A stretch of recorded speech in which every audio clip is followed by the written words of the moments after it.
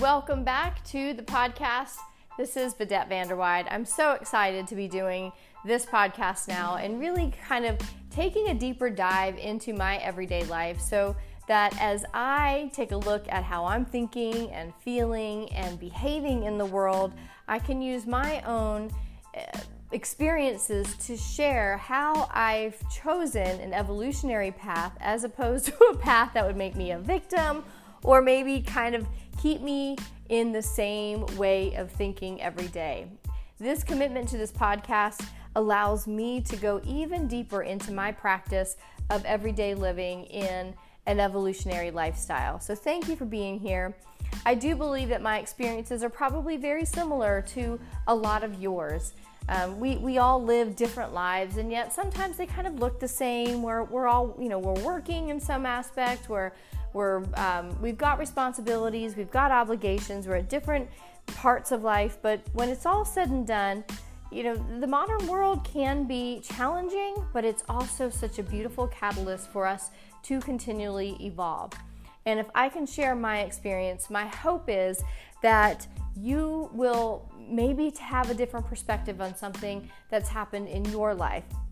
So today I really wanted to talk about the idea of change.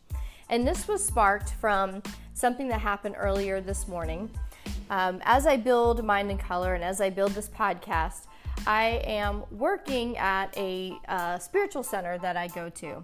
And this spiritual center has been such a place of healing and a place of inspiration for me. And to be able to work there every day was really a blessing. I was so excited to be able to walk through those doors every single day and know that I was going to be around people who were conscientiously also looking to evolve themselves.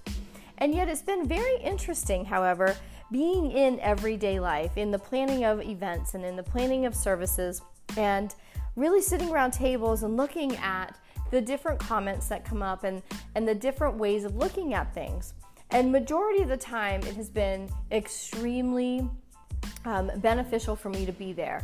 Because when things come up, even at spiritual centers, it's still an operational vehicle, so to speak. So there's things that have to happen behind the scenes that they get tricky at times and they get frustrating.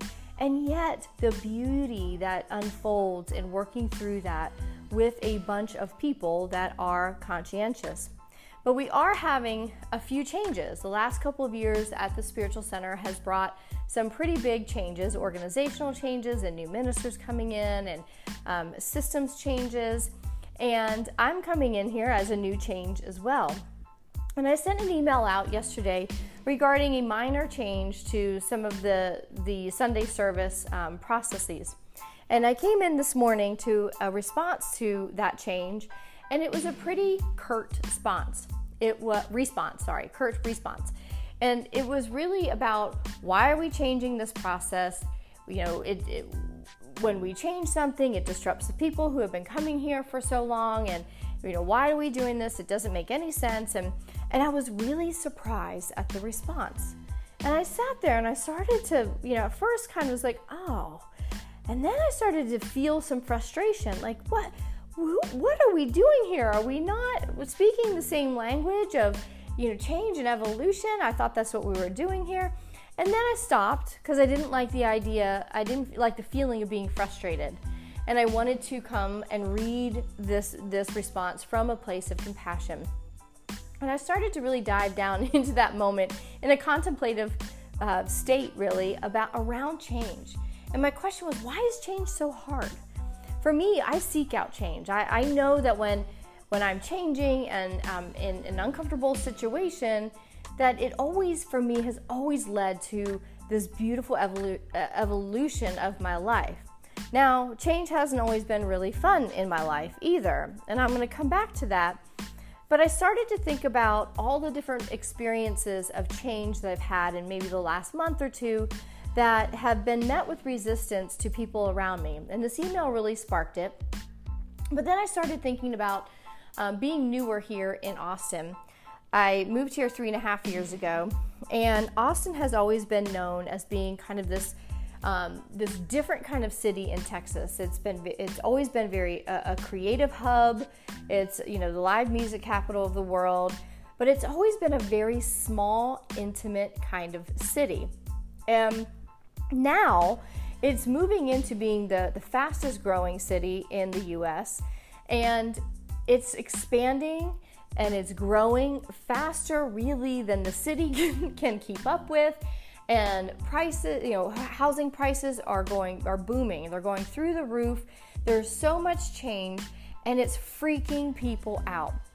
So one of the things that I have met resistance in, and that's been very interesting for me, is, in having conversations with people and mentioning that, I'm relatively new to Austin. 3.5 years ago I moved, and how many times I have been met with the comment of, oh God, you're one of those new people moving into Austin. And I really get bothered by it. It really bothers me, and it hits me in the gut, kind of. Because it feels so close-minded of a comment.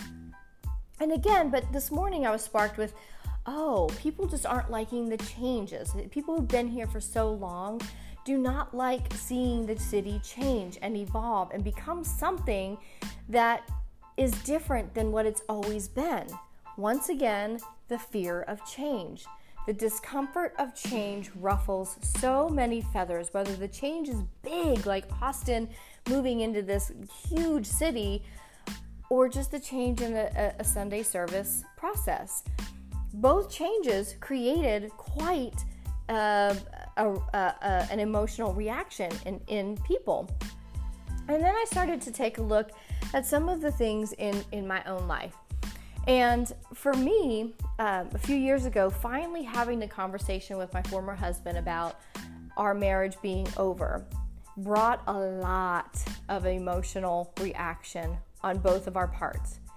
And when I looked at that, it was a lot of fear was sparked, right? Change, what does that mean? And anger, because then anger is like, fear sparks, anger sparks fear, fear sparks anger. And, resentments that like, now we've got to actually move through this. And we both were feeling all of this stuff. And yet, we both knew we needed the change. But we were avoiding the discomfort of it for a long time. We were so afraid of the change that we stayed in a marriage that we both knew wasn't working for a few years before we actually addressed it. And then I was thinking about how we started to change the verbiage so it didn't feel so scary as we took step by step by step to getting through the process. And at that time, I was still conscientiously living life and wanting to evolve my own life and my own life experience. It was not flowing because I was stuck. We were stuck in this fear. And we started talking about, okay, how do we move through this fear? And we started to change our perception, but also our language. We decided to take the word divorce out of our conversations because both of us were charged. We had an emotional charge around the word divorce. We had both lived with parents who had gotten divorced, and we remembered it not being fun, and we remembered it being very hard and very tragic to us.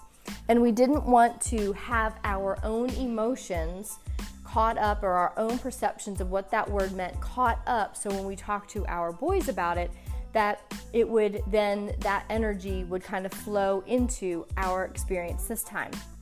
So we changed the word from divorce to expanding family. We're expanding into a new way of being a family. And the idea for both of us was to expand into new relationships that filled our hearts, that nurtured us, that allowed us both to grow into a more evolved person, a more evolved husband or wife or partner, whatever it was that we decided to end up doing in our personal lives. We just knew we couldn't go through the process being like, we're getting divorced. So we just said, when we think about our expanding family, what does that look like?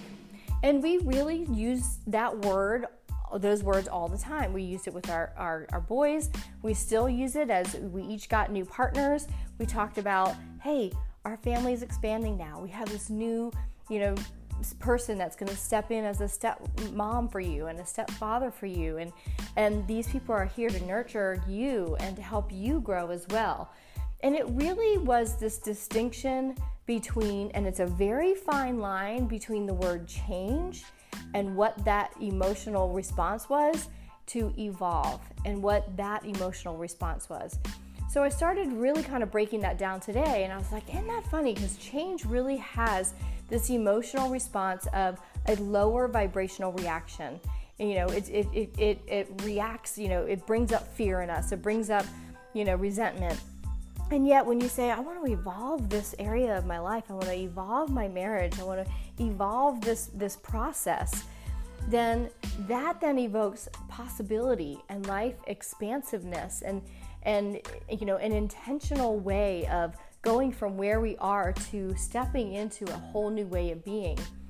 And that really is a very different, it's one word, but it's a very different experience.